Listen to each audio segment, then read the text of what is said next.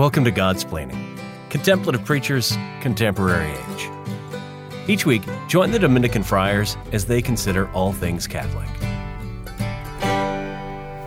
Welcome back to Godsplaining. I'm Father Patrick Mary Briscoe, joining you, with me, I should say, joining me, here with me in Providence, those are words in the English language which you can understand, is my classmate and dear friend, Father Gregory Pine. Father Gregory, say hello to everyone. Hello to everyone. It is my pleasure to be here with you now. So, as you know, we use the magic of the interwebs, the tubes and wires, the fascinating system of modern communication to often record the podcast apart. So I, because of the magic of the internet, can talk to Father Gregory when he is in Washington, D.C., and I can actually be in Providence. But today, it's more real, it's more Thomistic realism. There's an actual presence, right? A shared presence because we are together. Yeah, as wonderful are the benefits of internet telephony, yet more wonderful is the communion of persons we now share around this common microphone. Let us break bread together. We have one microphone today. Yeah, there's something about that. The shared microphone, a symphony of sound. One mic, one body. All right, you're done. Okay. But seriously, how are things going? What are you up to? What am I up to? Okay, so Thomistic Institute hustle. We are here in Providence. Not a side hustle. Exactly. Hustle. This is the main hustle. So here in Providence, because we have a Thomistic Institute chapter at Brown University on the other side of town. And they're having an event this evening, so just coming up to visit with some students, the chaplain, attend the event, and just generally animate, pump up, get people excited about the Catholic intellectual tradition. And then tomorrow and the next day, there are events at MIT and at Harvard. So we have the one chapter at MIT and then 3 chapters at Harvard. So there's one for the undergraduates, one for graduate students, most of whom are studying politics, and then one for the medical students. So the medical students are also going to have an event, and then they're going to have an event at MIT. So it's good to visit with the students on days that they have events, just to be present, to kind of fly the flag, and then to chat with them as people come out of the woodwork, help them with leadership transition, things like that. So yeah, just visiting those 3 schools. Now, because Father Gregory is 7 feet tall, it's easy for him to raise the tone of the conversation. And you just pull it up to your own towering heights. Exactly. To these places. I'm not even the tallest person in my family, though, so I feel like a tall imposter on account of the fact that in a family of 6 persons, you would think that I would distinguish myself by being 6'4", but my brother's 6'7". It's staggering. It's gross. So I have to raise the tone. 6'7". Yeah. Oh my god. Yeah, gross in a good way. So yeah, when I raise the tone, it has to be by more than mere fact of altitude. This is my life. This is profound. Yeah, that's beautiful. I'm feeling very moved and inspired at the present moment. Okay. Yeah. Well, as you can see in Providence, we're off to the full swing of the semester here. Everyone is engrossed in their studies. We had a wild feast of the presentation yesterday in the parish. We had a beautiful beginning of Mass, candlelit procession, and then right as I was winding down the homiletic portion of the Liturgy of the Word, if you know what I'm saying, the fire alarm went off because of the pancake breakfast downstairs. So it was a fully alarmed experience of the light of Christ. That's let's it. say, yeah. Yeah, bingo. Although I was happy that it wasn't the candles or the incense; it was just bacon. It was just bacon. It is nice though, every once in a while when your homily is interrupted, because you're up there like you're saying the things, you're like serious things about Jesus, who is to be taken seriously, and you're like, and I really believe this, and you should believe this, and everyone should believe this, and it's like, wah. And you're like, okay, well, yeah. Also, here we are. There's that too. It's the full, experiences like that in worship though are really just full scale experiences of the incarnation, right? Like this is Christ who desires to be worshipped in a parish where the fire alarm goes off every time there's a pancake breakfast. Yeah, the Lord will take flesh on this altar, which not too long ago was being bathed in the sonorous and dulcet tones of our antiquated fire alarm system. So yeah. So that was our recent worship experience, which is great, and people are really our parish people are so sensitive, and they really do a great job of coming back into worship from an experience like that. That part of it's deeply moving, right? Like everybody has a sense of, okay, we have to kind of regroup and come back into the mass, and try and pick up where we were. So Father Joseph Anthony sent around pictures at Easter when the fire alarm was going off at St. Thomas Aquinas in Charlottesville. And mind you, they're building a church, so they've been having their liturgies in their parish center. But the fire alarm was so deafening, and like these huge trucks are showing up, etc., that like the liturgy has to go on. It's Easter. People are there. Some people are there for one of 2 liturgies for the year. We love them. We pray for them. May they be saved. And so he sent around pictures of them having mass there in the parking lot, which was really beautiful, actually. The Lord's got to be praised, even when your basement's on fire. Doing it. So that's a little bit of the news from St. Pius Parish, our recent fire alarm encounter. But today we want to talk about the news. We want to talk about getting into 2020. We know we have the presidential election on the horizon. Brexit just happened. And the news presents a significant challenge to American culture. It's something we have to deal with.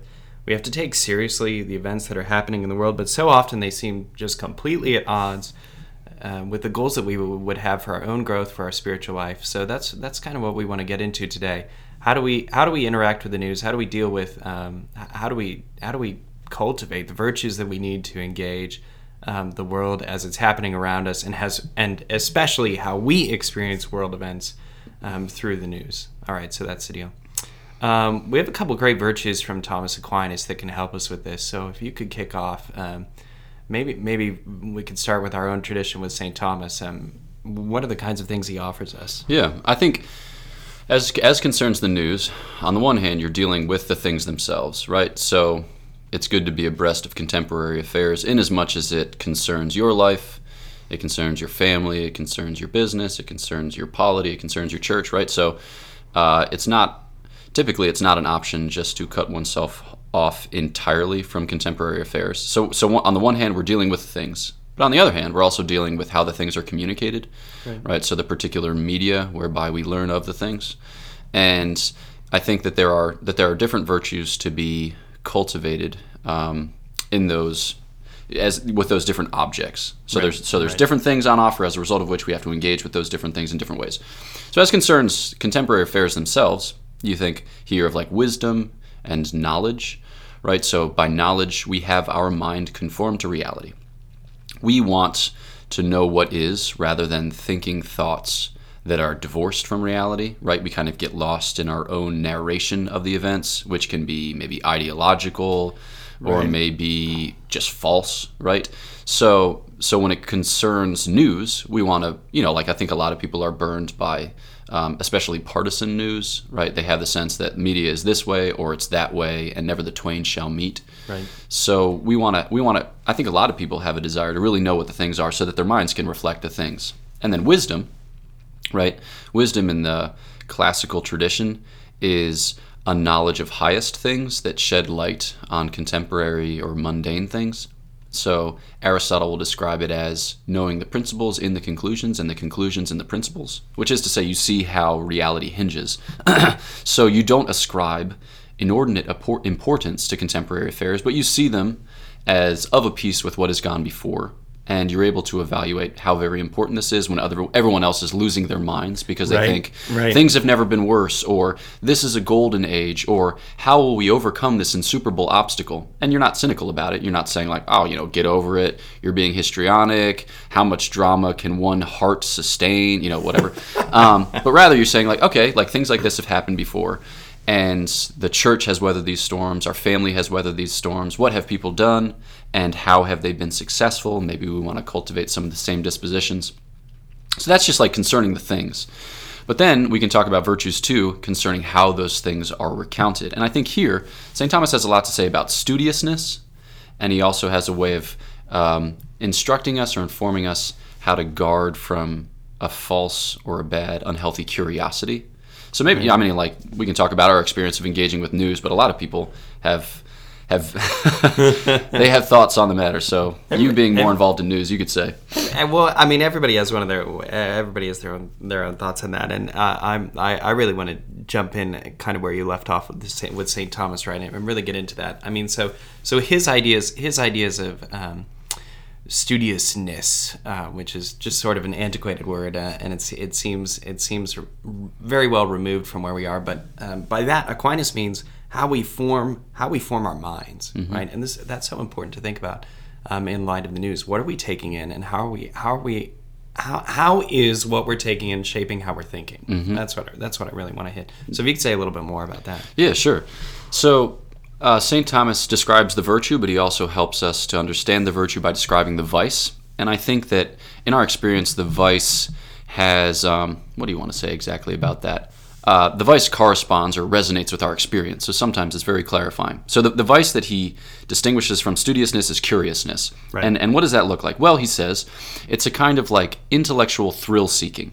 So he's reading St. Augustine, and in St. Augustine's Confessions, he talks about one of his friends who took inordinate delight in going to gladiatorial spectacles. And at first, this friend didn't want to even countenance the thought of frequenting this place because it was so horrifying to him. But then once he went, he couldn't take his eyes away. And we've all experienced something like this. This is why there are gaper delays, because when you pass an accident, even though the way before you is not obstructed, everyone has to take the time to see what gruesome and grisly things have taken place on the side of the road. We want to see the things. It's difficult for us to avert our eyes because we want to see the things. And here, Augustine takes it as an occasion for a discussion of curiousness.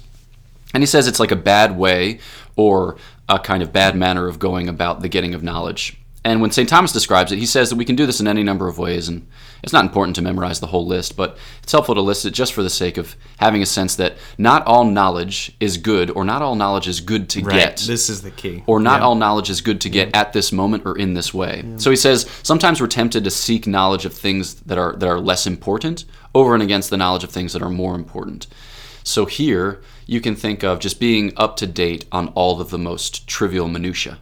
Right, so like I like sports. I like keeping up with the NBA, but I don't know if it's 100% healthy and appropriate for me to get like bent out of shape by how slowly Ben Simmons' jump shot is developing. Like I don't need to watch YouTube videos about Ben Simmons struggling from 12 to 14 feet. As I examine, whether he's shooting with his right hand or his left hand, and what's the angle, and I don't probably need that because there are other things to which I ought to devote my attention. So, knowledge of things of lesser importance over and against things of more importance. And then he says sometimes we seek knowledge from the wrong sources, and here he has in mind sortilege. There are these biblical stories where Saul wants to know the future, and so he raises the specter of Samuel so he can consult him. It's we're not meant to have seances. But also, as when it concerns us, sometimes it's not good to always look stuff up. Like when you're having a good conversation with your friends, and then somebody says I wonder what the capital of Kazakhstan is, and then somebody busts out their phone and answers the question. It's I guess it's good to know that, but I don't really need to know that. It would actually be more fun to speculate about what the capital of Kazakhstan is. How old is Shakira? That's what everyone was asking during the Super Bowl halftime performance. Yeah, everyone was asking that about the Rolling Stones when they performed, 15 years ago? The answer to that was 1,000. Yeah, exactly. Those are just barely animate corpses up there. So that's the second one. The third is seeking knowledge without referring it to God. So sometimes we seek knowledge because we want to be in the know, right, or we want others to think us in the know. And then the last is seeking knowledge beyond your own capacity. So sometimes, we want to know things in a kind of competitive spirit. Other people know the things, so I should know the things, but maybe those aren't the things for us to know. So as concerns the news, we can bring it back, that it's good to be cognizant of the fact that it's not always good to know all of the things, or some of the things don't concern us, and that there are ways to go about knowing the things which might not be healthy and might actually be bad for our formation as persons. So I know you have the experience with Aletheia, so you're crafting the pieces, and so for you there's a responsibility of doing that well and doing that in a way that is in keeping with the dignity of the human person. So right, yeah, these questions especially animate my own editorial work. I mean, one of the questions that we're as a Catholic news outlet, one of the questions that we're constantly asking ourselves is, does this piece bring someone closer to Christ? Is this inspirational in the deepest sense of that word? Not just does this make me feel good, but does this help me account for my vision of reality? Does this draw me deeper into the mystery of God and the plans He has for the ordering of the universe? Or is it nonsense? Or worse the nonsense, does it detract from that? Mm-hmm. So though we're constantly on guard against that. From the perspective of journalism, of which I am, beginning to understand more deeply, thanks to so many great colleagues, the integrity of sources and the timing and presentation of our content are just so important, and they align exactly with what Aquinas is asking here about curiosity. Is what we have reliable information? Did this particular person really engage in this situation in this way? We have to ask the fundamental questions all the time, which are good questions to ask, not just if you're authoring content or responsible for editing and overseeing it, but questions to ask as the one receiving it. Mm-hmm. These are great questions to animate a good reading of the news.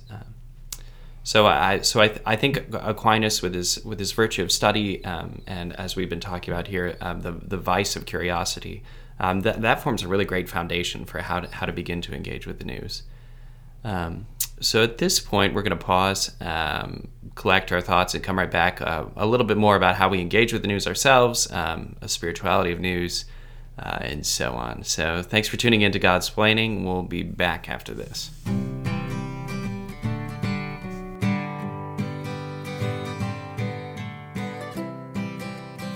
This is Godsplaining. Get up to date on all our latest episodes at opeast.org/Godsplaining. Welcome back to our discussion about the news on Godsplaining. I'm Father Patrick Briscoe, and I'm here with Father Gregory Pine. The first part of this episode, we were talking about what St. Thomas Aquinas can offer as a kind of intellectual foundation for cultivating the virtue of good study, virtues of the intellect, and how to engage the news well. And so we just want to flesh those. We just want to flesh those points out a little bit at this point. Because so often when we're listening to news, when we're seeing things online, we just feel assaulted, or even like the disciples felt in the ship, right? That they were just being tossed about and that they're helpless. So, Father Gregory, what are some ways that we can engage the news well? How can we put Aquinas' virtue of living the intellectual life well in our own appropriation of the news? Yeah. I think a good disposition with which to begin is to acknowledge what the news is trying to do to us, and then what we want to do with the news. So a lot of news is commercial, so it's generated and packaged so as to sell. And if you're going to sell something, you usually appeal to those most base and instinctual desires of the human person. Clickbait. Exactly. So for the rest of Godsplaining, we're going to do Father Patrick and Father Gregory's 10 quick tips and tricks for living a good news-filled life. So we just have to be cognizant that news is trying to sell. And if it's trying to sell, it's going to appeal to those most base and instinctual movements in the human heart, which stir you up so that you consume. Right. So I think the things that it's generally going to provoke are anger or outrage, and then sadness. So it's going to typically leave you with the sense that the world is, gone to hell in a handbasket, and that there's no real chance of our recovering it, and that we should all kind of look on as this death spiral consumes our present evil age in a great conflagration. So it's like, because we love to hear stories of woe. We love to hear stories of destruction, or love in a kind of basic sense. And here, it's interesting that the virtue of studiousness isn't described by St. Thomas in intellectual virtues. It's actually described by him under the virtue of temperance, right? So, okay, let's be aware of the fact that what's being appealed to are our passions, right? There's just most basic kind of animal movements of the heart. And we need to cultivate virtues that help to keep our passions in check, that moderate the movement of our passions, so that way we aren't tossed about, and that way we don't feel ourselves utterly awash in the news, like wallowing in the news, as it were. So when we approach a news page, especially if it's a compilation of news topics and we're sorting out among which things we need to stay apprised of, I think that that we can see, which are appealing to us in a base way, which are appealing to us in a crass way. And even just scanning through like a Catholic news site, I'll just, like New Advent compiles a lot of things. And sometimes those things are outrageous. And even just navigating from top to bottom, if you're looking at headlines, it can actually affect your interior life. It can make you sad. Absolutely. It can make you angry. Absolutely. It can throw you for a loop.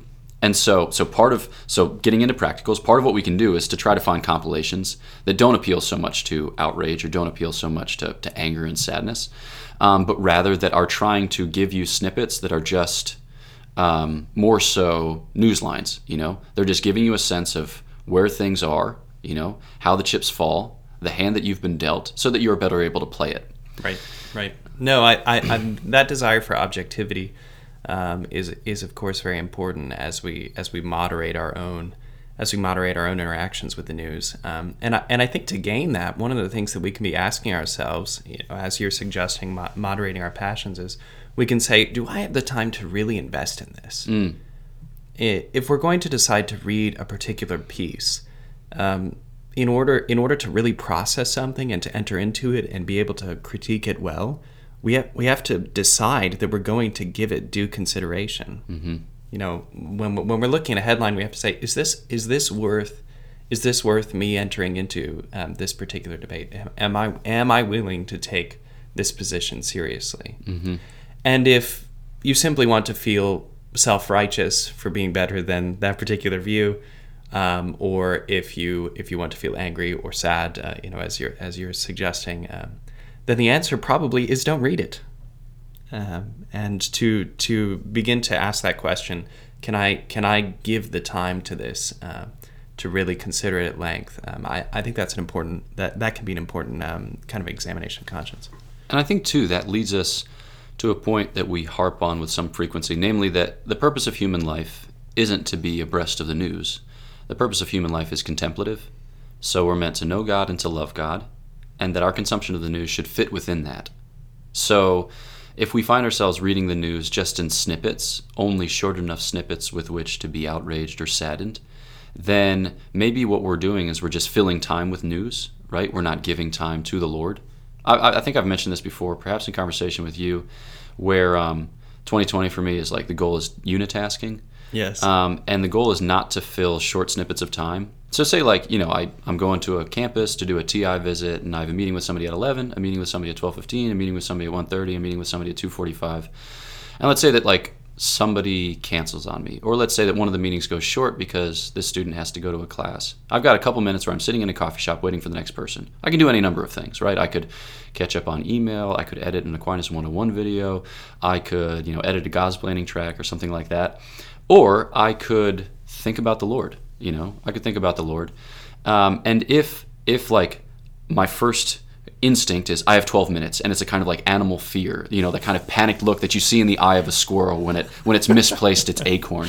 It's like, and then I consume the news in that spirit, then I'm probably not going to derive much fruit from it. Right. But if I think all right, Lord, here we are, you and me, just living our lives. You so in an infinitely and simply a transcendent way, me in a kind of hilarious and anxious way. What will become of us? It might be that I can read a news item and think about it well. But if it's the kind of thing where it's just going to get me stirred up so that I'm distracted for the first 15 minutes of my next conversation, probably no bueno. Just to kind of bring it back there to the contemplative dimension. News should fit within a contemplative movement. We're trying to know God, we're trying to love God, and the news can be part of that, especially as it informs our work, and as it informs our advocacy, as it informs our prayer. But it shouldn't just be the type of thing that throws us for a loop. Right. So often we're driven by this fear of missing out, right? We think, oh no, I have to know as much as I can about what's going on. Now, some people readily dismiss this and say, I don't care about the news at all, and they just stop engaging. And so they aren't challenged by this fear of missing out, by this FOMO. But some people are. But one really easy thing to do that I would very deeply recommend is to turn off the notifications on your phone. Do not let that little internet box tell you what you're missing out on. Just turn them off. That way you can decide the terms of your engagement. You can be the master of your study and of your pursuit. And if you do that, if you turn off notifications, you can engage more deeply in the solitary nature that's really required for contemplation, right? So we have a few words that we want to say about solitude. I've kind of pushed this in my own way a little bit in my classroom. So I've told my students that what vegans are to food, my classroom is to technology. If you think you want it, you can't have it. When there's a pure return to nature state. And the reason is because to do theology, to do it well, you have to have a kind of contemplative spirit. And if you have your little magic internet box out, if you have your laptop out, if you have whatever device out, the temptation is just too great to be distracted, to be thinking well. And I think that solitude is necessarily and fundamentally connected to contemplation. Yeah. I was reading from Walker Percy's essays, Message in a Bottle, recently. And a lot of it I didn't understand, if I'm honest. Well, you said you were reading Walker Percy. Yeah, so exactly, yeah. Well, this was especially arcane because it's a lot of essays about semiotics, and you're like, whoa, what's going on? But in an essay called Message in a Bottle, he writes this. He's describing a castaway who is on an island, and he's trying to examine phenomenologically, just like that is to say, he's trying to consult what he thinks the man's experience would be as he searched for news. So whether it's news from the island or whether it's news from across the seas.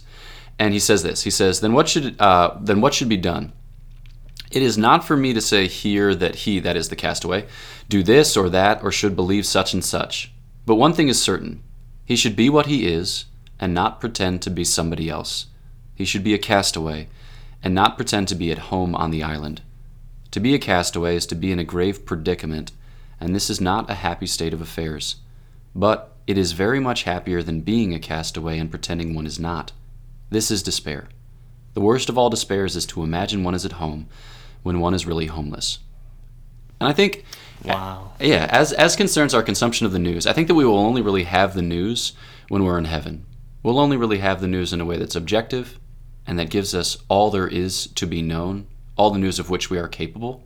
And I think that our desire to consume news now is sometimes informed by a frantic spirit to participate in the beatific vision before it's given by God. Right? But truth be told, we're castaways, right? We're homeless. We're not at home, so we're never going to be perfectly well informed.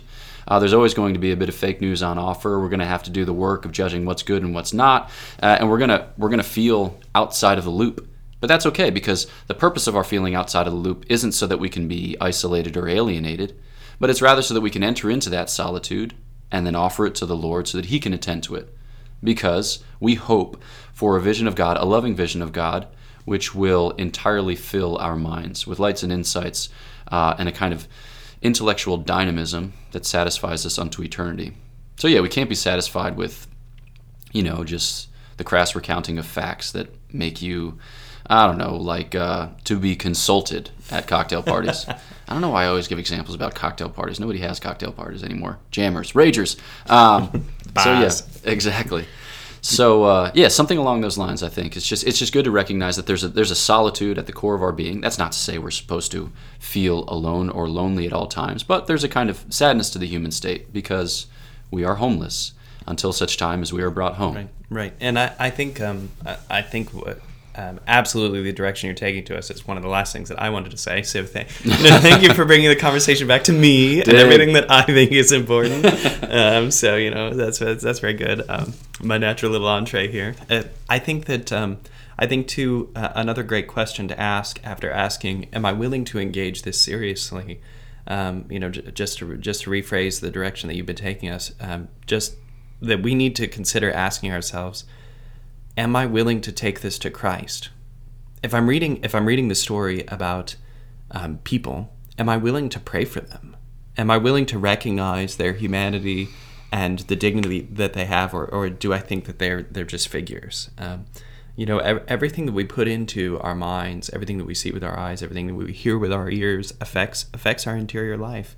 And it's not the case that we can divorce it. Anything that we've put in from our own relationship with Christ.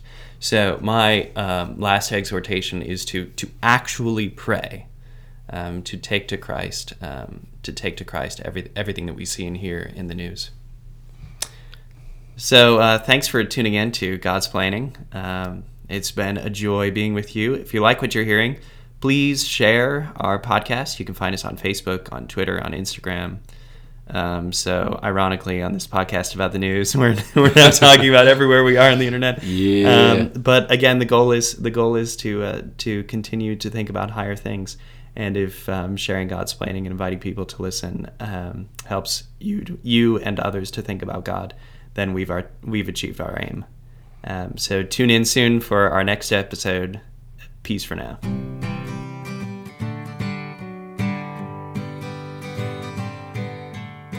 Thanks for listening to God's Planning, a work of the Dominican Friars of the Province of St. Joseph. Visit us at opeast.org.